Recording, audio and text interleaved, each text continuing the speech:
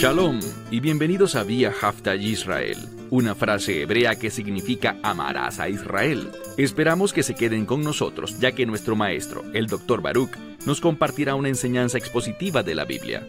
El Dr. Baruch es profesor titular del Instituto Zera Abraham, con sede en Israel. Aunque todos los cursos en el instituto se imparten en hebreo, el Dr. Baruch se complace en compartir esta enseñanza en inglés con doblaje al español. Para más información, visítenos en amarasaisrael.org o descargue nuestra aplicación móvil Mi Estudio Bíblico. Aquí está Baruch y la lección de hoy. Pablo sabía lo que era pasar por una prueba de fe.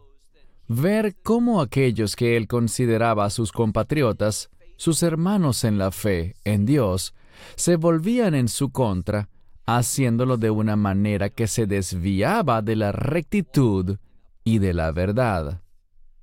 Puede que tengamos desacuerdos con los demás, pero ese desacuerdo, el hecho de creer que tengamos la razón, no nos da la autoridad para decir o hacer cosas que estén fuera del carácter de Dios. Y eso es lo que vemos que hizo un pequeño grupo de líderes, gente influyente en Jerusalén, quienes actuaron en contra de Pablo y siguieron haciéndolo, aun cuando una y otra vez Dios había liberado a Pablo del alcance de ellos. Y esta noche vamos a ver otro ejemplo de eso. Dicho esto, toma tu Biblia y busca conmigo el libro de Hechos, capítulo 25. Libro de Hechos, capítulo 25. Vamos a ver que el líder romano en esta historia, en este relato de la palabra infalible de Dios, era un hombre llamado Festo. Y no era un hombre de Dios piadoso, ni mucho menos. Por lo tanto, él no solía gobernar con integridad. Pero, al final, él cumplía con sus obligaciones. Y si él podía manipular las cosas para que resultaran bien para él, haciendo lo malo, y ese es el problema. Mucha gente cree que de lo malo puede salir algo bueno. Bien, déjenme decirles que cuando se hace lo malo, no se puede esperar nada bueno, sino aquello de lo que hablamos sobre el Salmo 11. Al final, Dios va a moverse. Él va a enojarse mucho con los que no se someten, con los que dudan de la soberanía de Dios, de la capacidad de Dios para poner las cosas en orden.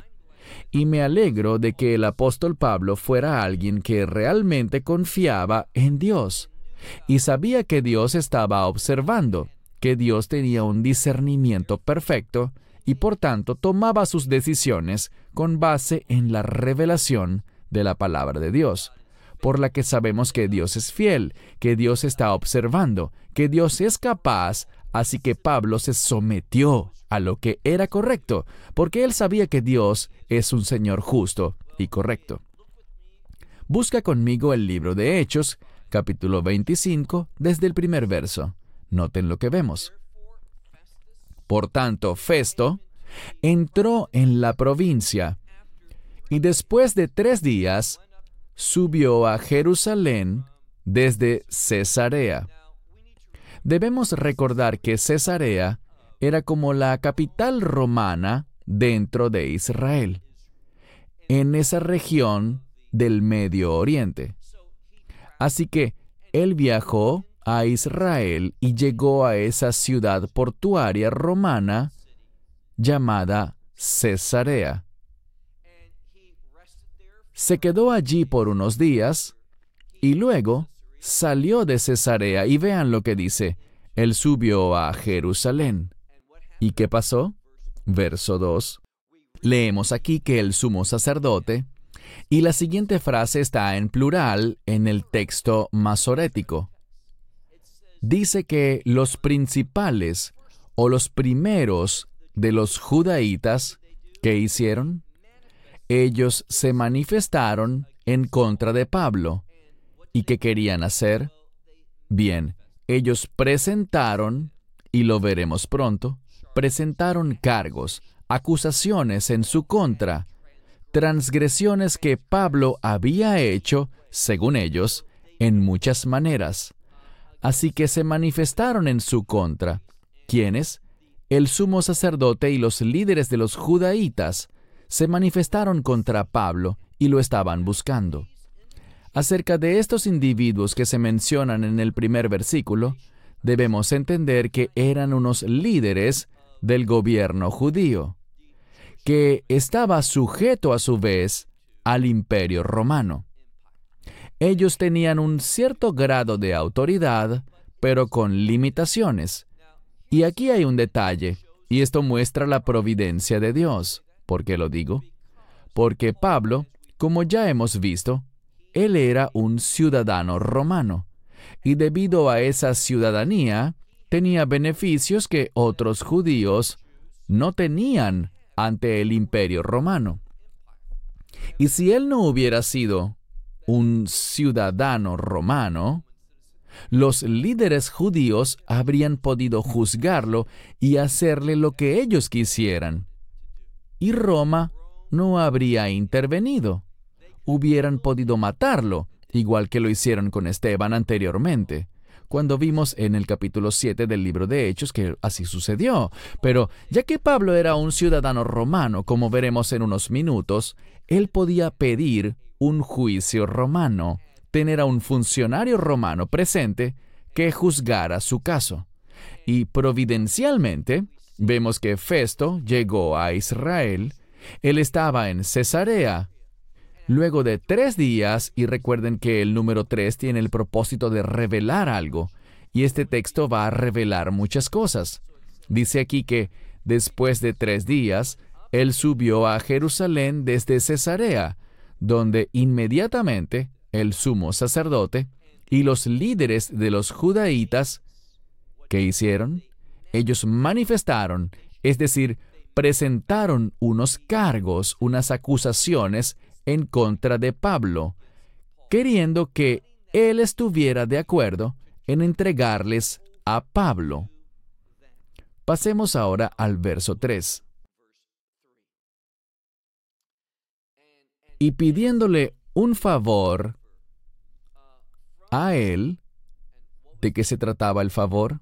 Bien, literalmente dice, pidiéndole un favor contra él. Estos líderes estaban buscando un favor. ¿Qué implica eso?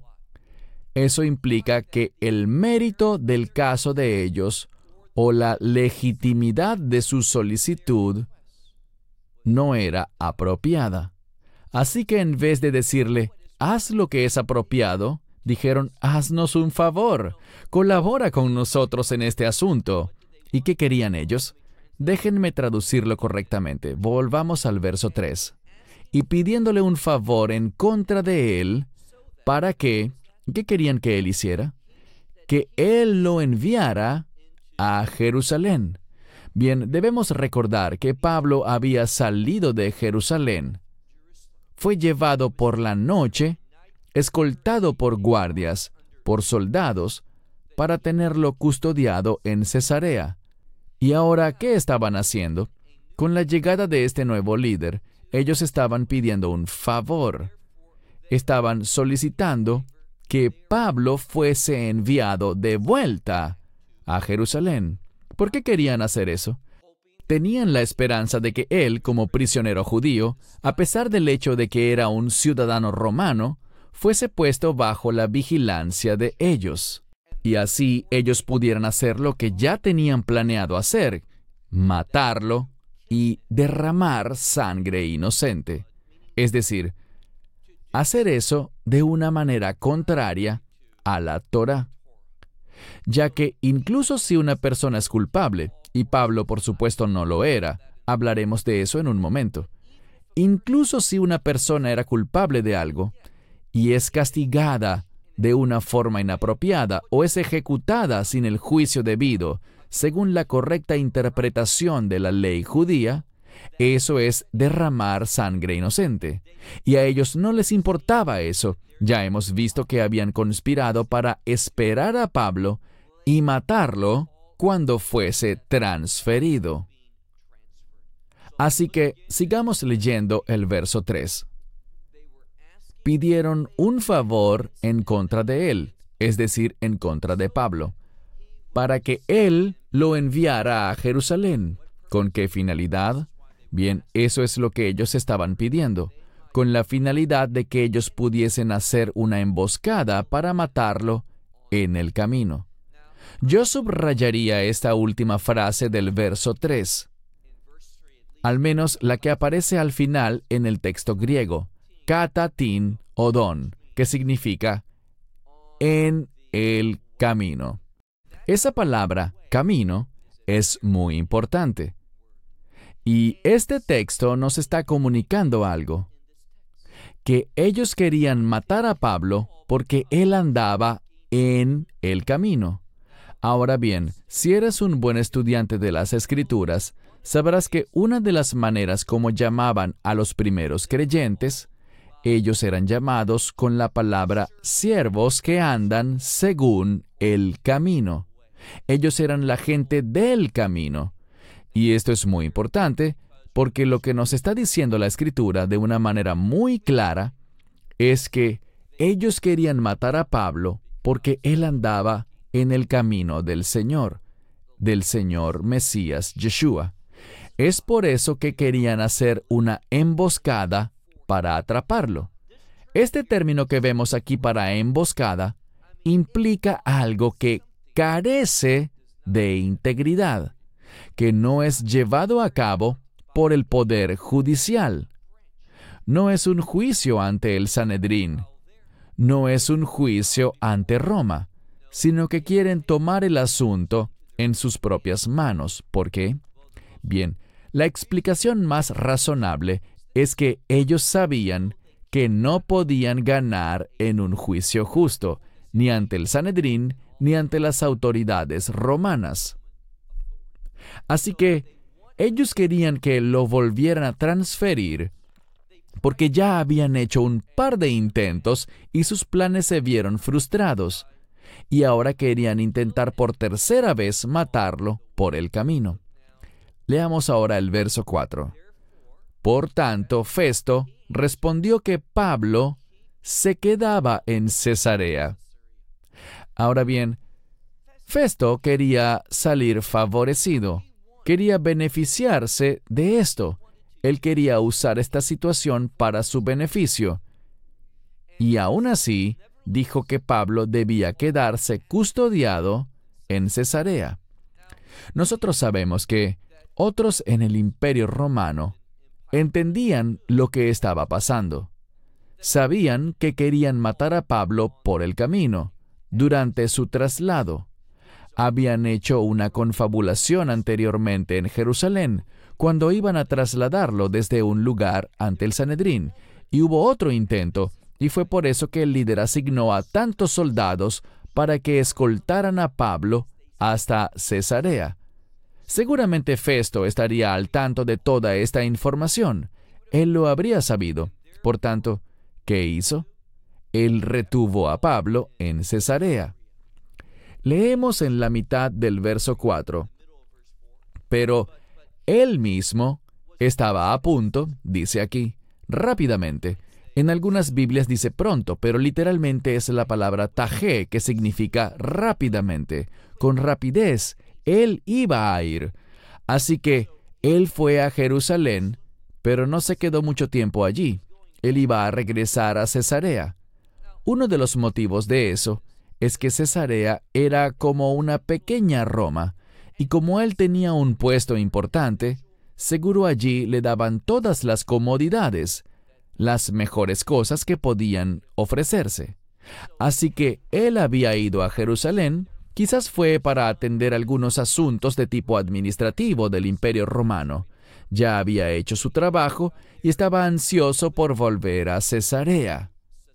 Él dijo, «Ya estoy a punto de irme, muy rápidamente me iré». Veamos el verso 5. «Por tanto, los que puedan de entre ustedes», dijo Festo, «que desciendan juntamente, es decir, conmigo, Vámonos juntos, dice aquí, y si hay algo malo con este hombre, acúsenlo. Él les dijo, si quieren un juicio, tienen que enviar a los que pueden conmigo y que lo acusen en Cesarea. Eso que les dijo significa que iba a haber un juicio romano. Esto está muy claro y eso le convenía a Pablo, porque la ley romana era muy clara y Pablo quería eso a su favor, para tener el beneficio de ese tipo de sistema judicial, ya que él estaba muy al tanto de toda la corrupción que inundaba el Sanedrín. Y recuerden una cosa, muchos de los sacerdotes, y es importante que oigamos esto y lo recordemos, muchos de los sacerdotes habían dejado de servir en Jerusalén, habían dejado de ir allá para las fiestas debido a la corrupción de esa ciudad hacia el final del período del segundo templo. Y eso fue lo que ocasionó la destrucción del templo. Fue la corrupción, la falta de justicia y la crucifixión del Mesías como un gran ejemplo de todo esto. Ellos no habían seguido el protocolo del Sanedrín e hicieron una cosa impensable viniendo de ellos, entregar a un judío para que lo juzgaran los romanos. Eso no se hacía, porque los romanos podían ejecutarlo. Y, según la ley bíblica, si un judío era culpable y debía morir, esa muerte debía ocurrir de cierta manera. Así que todo eso demostró la corrupción del liderazgo judío en aquel tiempo. Sigamos leyendo lo que dijo. Por tanto, los que pueden entre ustedes, estaba hablando él, que vengan conmigo. Eso fue lo que quiso decir. Y si hay algo malo con este hombre, acúsenlo o presenten cargos en su contra. Verso 6. Y pasando cierto tiempo con ellos, dice aquí, muchos días o 10. Sé que en otros manuscritos dice 8 o 10 días, pero en el texto masorético dice que él pasó más de 10 días. El propósito de esto era muy claro. El propósito era que ellos pudieron haber hecho algo para convencer a Festo de que actuara de forma diferente. Pero él estuvo allí por 10 días, y luego dice aquí, fue a Cesarea. Y el siguiente día se sentó en el bima, el tribunal, y mandó que Pablo fuese traído. Aquí debemos preguntarnos por qué él se retrasó. ¿Por qué hizo esa pausa? Y eso es justo lo que significa esa palabra griega. Él se tomó una especie de pausa de 10 días. Aunque él había dicho que se iría rápidamente, esperó 10 días. Y al ver que nada pasaba, ¿qué decidió? Él se trasladó hasta Cesarea. Para decirlo bien sería, él descendió de Jerusalén a Cesarea, y vean lo que hizo. El siguiente día, al sentarse en el tribunal, mandó que Pablo fuese traído. Verso 7. Leemos aquí. Y Pablo llegando, está en tercera persona singular. Cuando él llegó, están hablando de Pablo. Vean lo que sucede. Y los que habían descendido de Jerusalén, los judaítas de Jerusalén que habían descendido, es decir, los que habían descendido de Jerusalén a Cesarea, ¿qué hicieron? Veamos en el verso 7.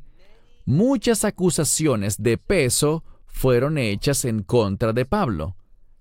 Esto es importante porque ellos presentaron muchos cargos, que además eran de peso. Esto se puede entender de dos maneras, que eran muy minuciosos, muy específicos, o que eran muy graves. Eran muchos, y eso es fácil de entender. Y la segunda palabra puede tener dos implicaciones, que eran cargos muy graves, muy serios, o que eran muy específicos y detallados en sus acusaciones.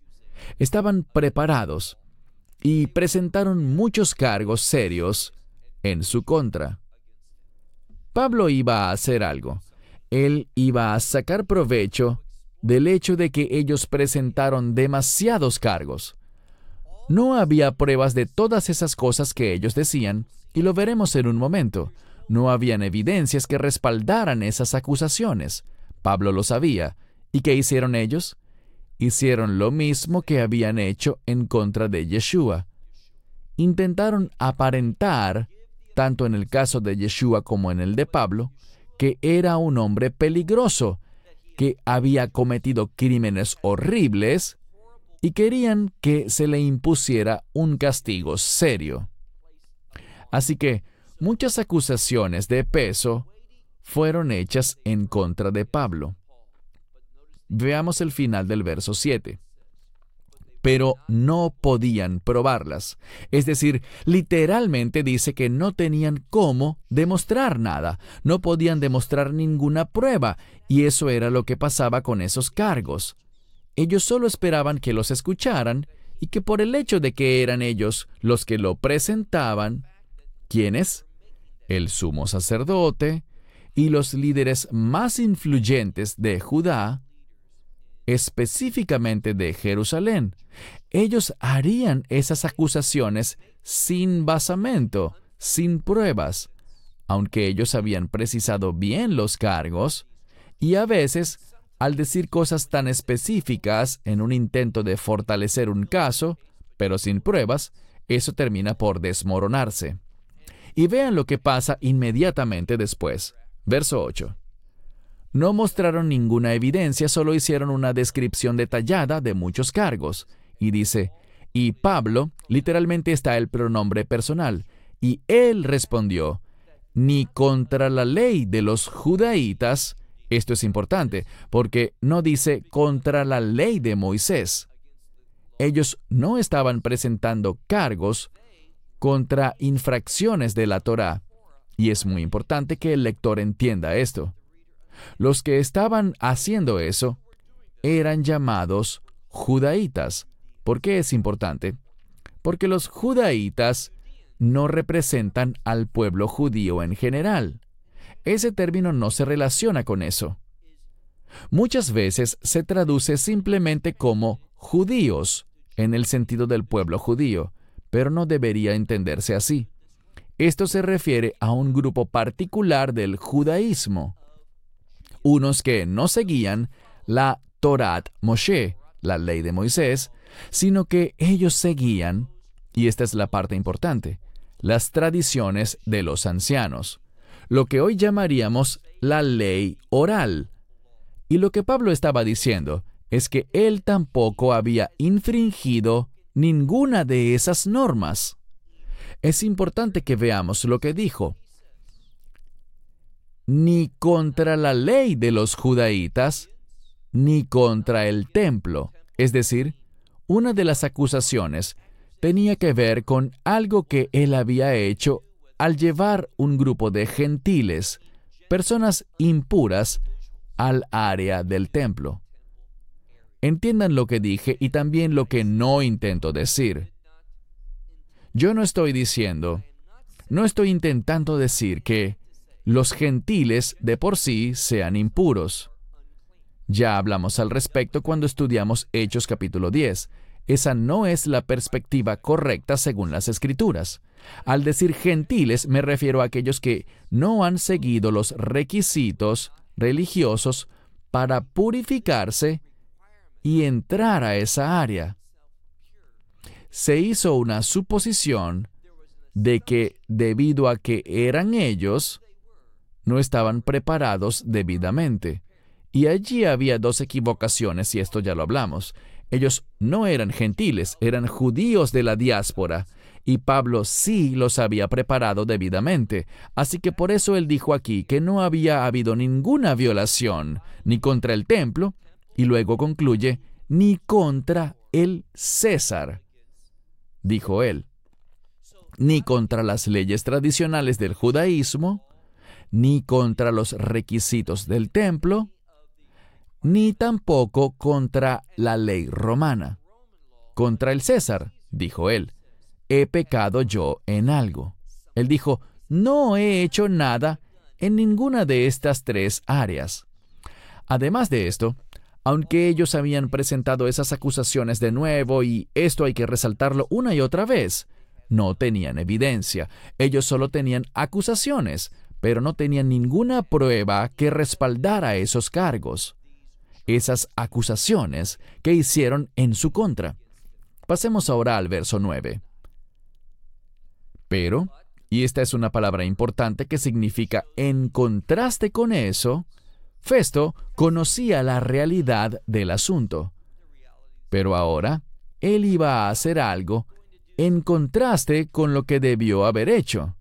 La respuesta que él debió haber dado era simplemente decir, se acabó el juicio, liberen a Pablo. Había cargos que no tenían cómo demostrarse y Pablo dijo, ellos no tienen pruebas de nada de esto.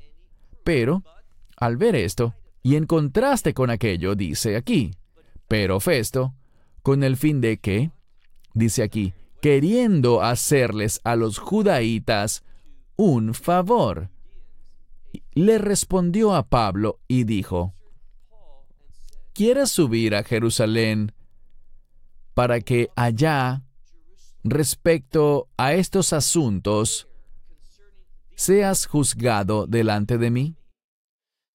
Aquí hay algo muy extraño, y eso debería sobresalir fácilmente en estas líneas, ya que, ¿para qué? ¿Para qué querría Pablo hacer esto en Jerusalén? Hay una respuesta para eso. Festo quería beneficiarse.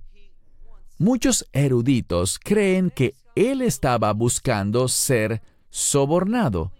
Él está dispuesto a hacer favores y dijo algo que no tenía sentido, pues ¿dónde estaba Festo? Bien, si vamos un poco hacia atrás, miremos con atención el verso 6. Dice allí, y el día siguiente él se sentó en el tribunal. ¿Por qué él se sentó en el tribunal? La respuesta es muy clara, para juzgar. Él hizo que trajeran a la persona acusada ante él. Él hizo que leyeran la lista de acusaciones, pero no habían pruebas que las respaldaran.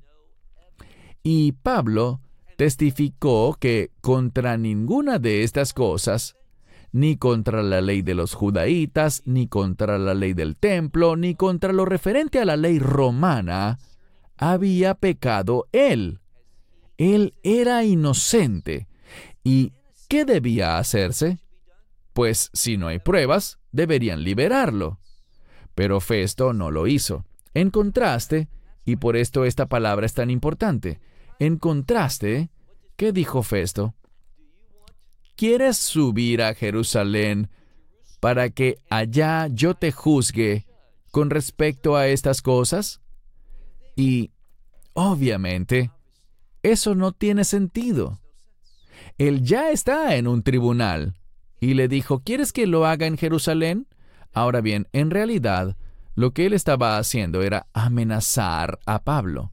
Él estaba buscando, como algunos eruditos señalan, recibir algún favor, un pago. ¿Y por qué lo digo? Porque, en primer lugar, él debería juzgarlo allí. Pero él sabía algo.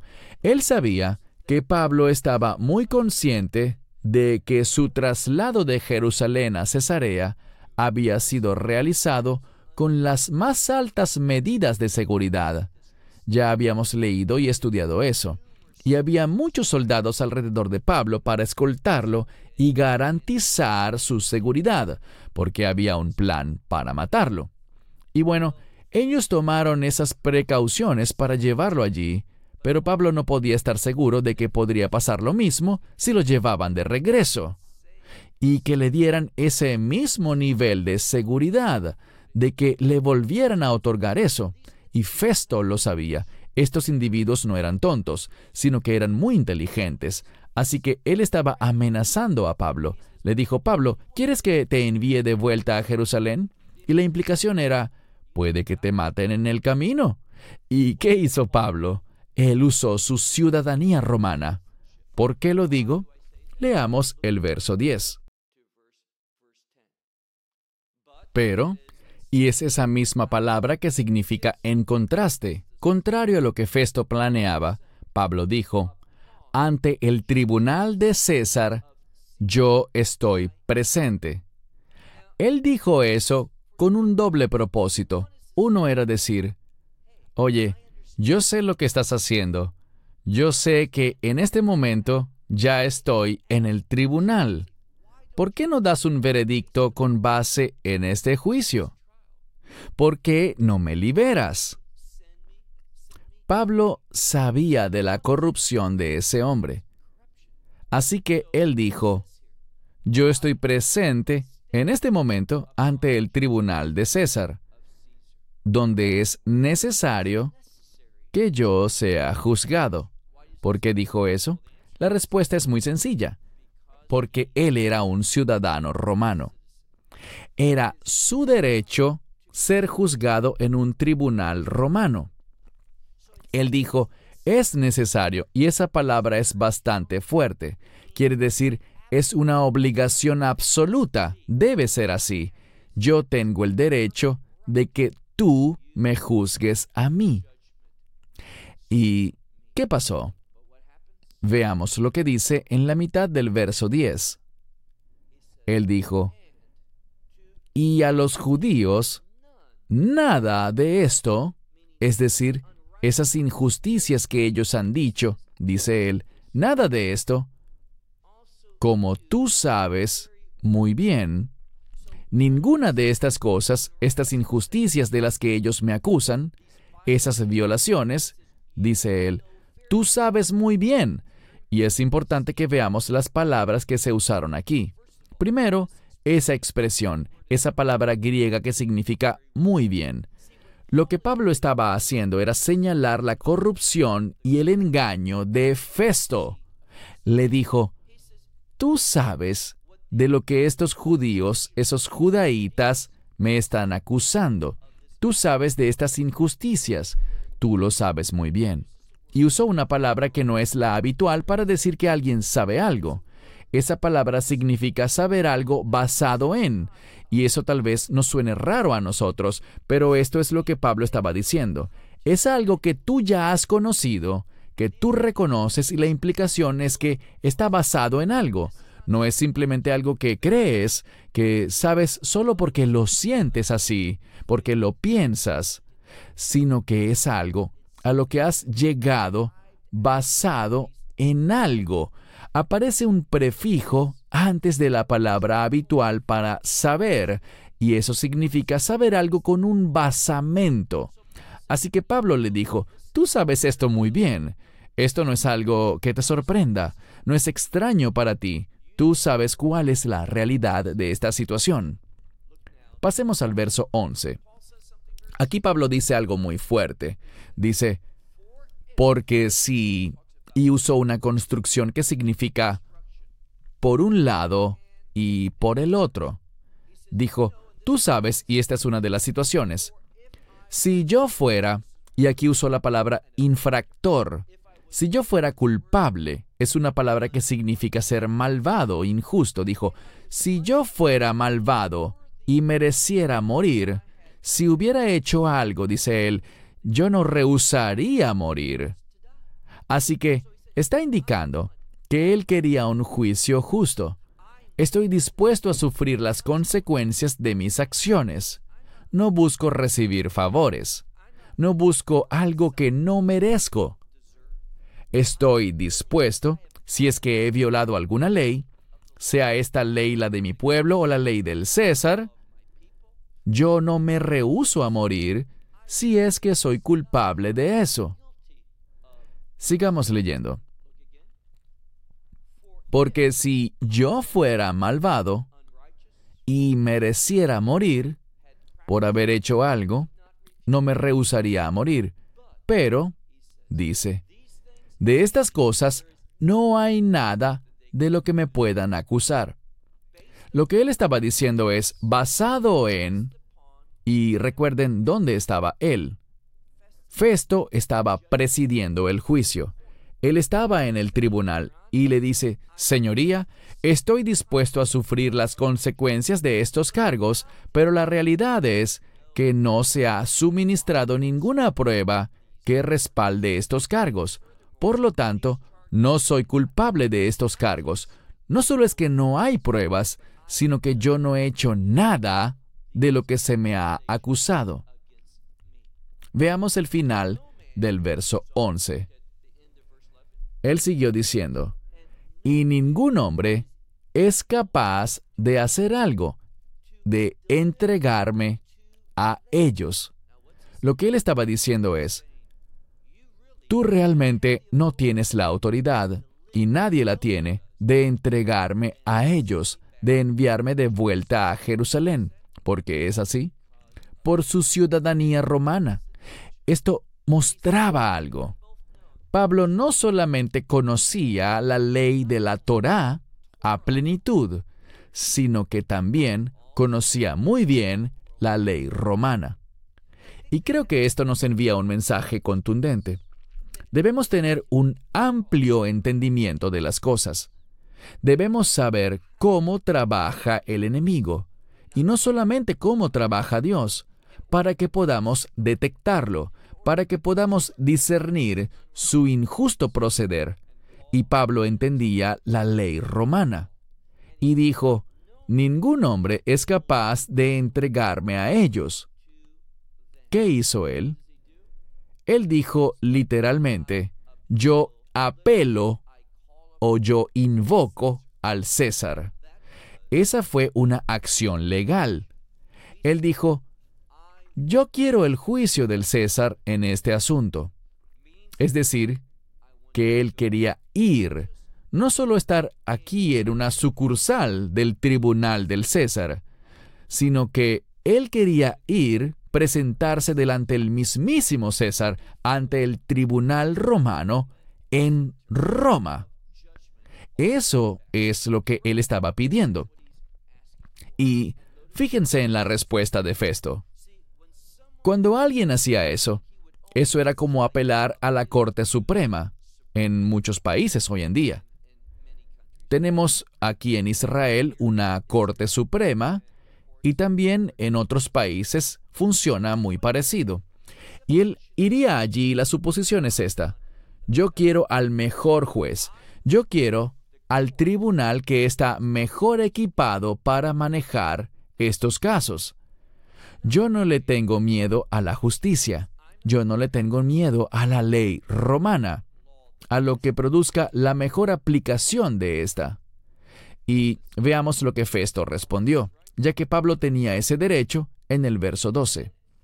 Entonces Festo, hablando en conjunto, es decir, se reunió en consejo con otros, con el concilio que estaba allí, y respondió, ¿al César has apelado? Pues entonces, al César irás. Y eso puso a Pablo en un viaje a Roma.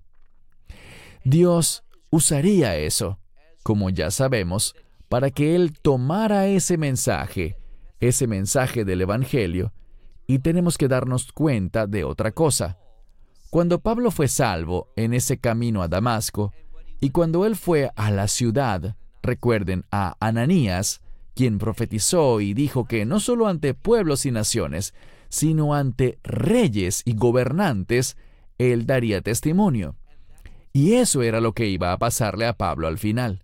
Su caso sería llevado a Roma, el lugar más influyente del pensamiento secular de todo el mundo en aquella época. Y al ir allí, él podría impactar al mundo. Así que Dios estaba usando esas falsas acusaciones para el cumplimiento de su perfecta voluntad y el llamado de la vida de Pablo. Y por eso debemos aprender algo. No hay que temerle a los que están en tu contra. ¿No es eso lo que aprendimos cuando estudiamos el Salmo 11 y leímos lo que Dios hace, que Él lo ve todo. Él tiene discernimiento y en el momento correcto, Él se moverá.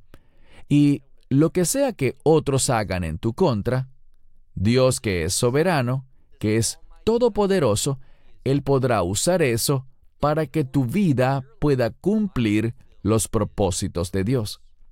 Por eso, cuando hay ataques, cuando hay falsas acusaciones en contra nuestra, no debemos inquietarnos, ni manotear y alterarnos y decir, «¿Pero qué es lo que está pasando aquí?». Dense cuenta de algo. El verdadero juez es quien está en el trono. Y Dios usará eso. Dios se moverá en esa situación de acuerdo con su bondad, de acuerdo con sus caminos perfectos.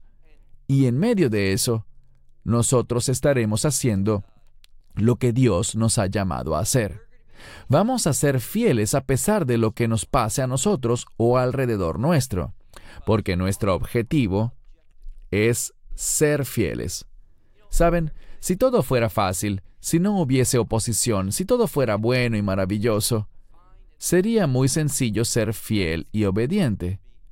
Pero en medio de los ataques, de ataques injustos, cuando el enemigo va tras nosotros, es ahí cuando tu fidelidad, tu obediencia y tu confianza en el Señor se manifiestan con más fuerza. De nuevo, no se preocupen, no se inquieten, no se quiebren en pedazos cuando el enemigo se mueva en contra de ustedes. Dios va a usar eso para cosas más grandes de las que puedes imaginar. Pablo es un gran ejemplo de esto, y mi esperanza y mi oración es que tú y yo también podamos ser ejemplos de fidelidad a Dios, que demostremos nuestra confianza en Él en estos momentos difíciles cuando somos blanco de falsas acusaciones. Cierro con esto hasta la próxima semana. Que Dios les bendiga ricamente. Shalom desde Israel. Shalom from Israel. Esperamos que te hayas edificado con el mensaje de hoy y lo compartas con otros. Te invitamos a seguir nuestros estudios cada semana por este canal y por el portal de YouTube de Amarás a Israel. También puedes descargar nuestra aplicación móvil gratuita, Mi Estudio Bíblico. Finalmente, para obtener más información sobre nosotros, visita nuestra web amarasaisrael.org, donde encontrarás otras conferencias de Baruch en audio, video y texto. Hasta el próximo programa. Que el Señor te bendiga en Yeshua HaMashiach, Jesús el Mesías, mientras caminas con Él. Shalom desde Israel.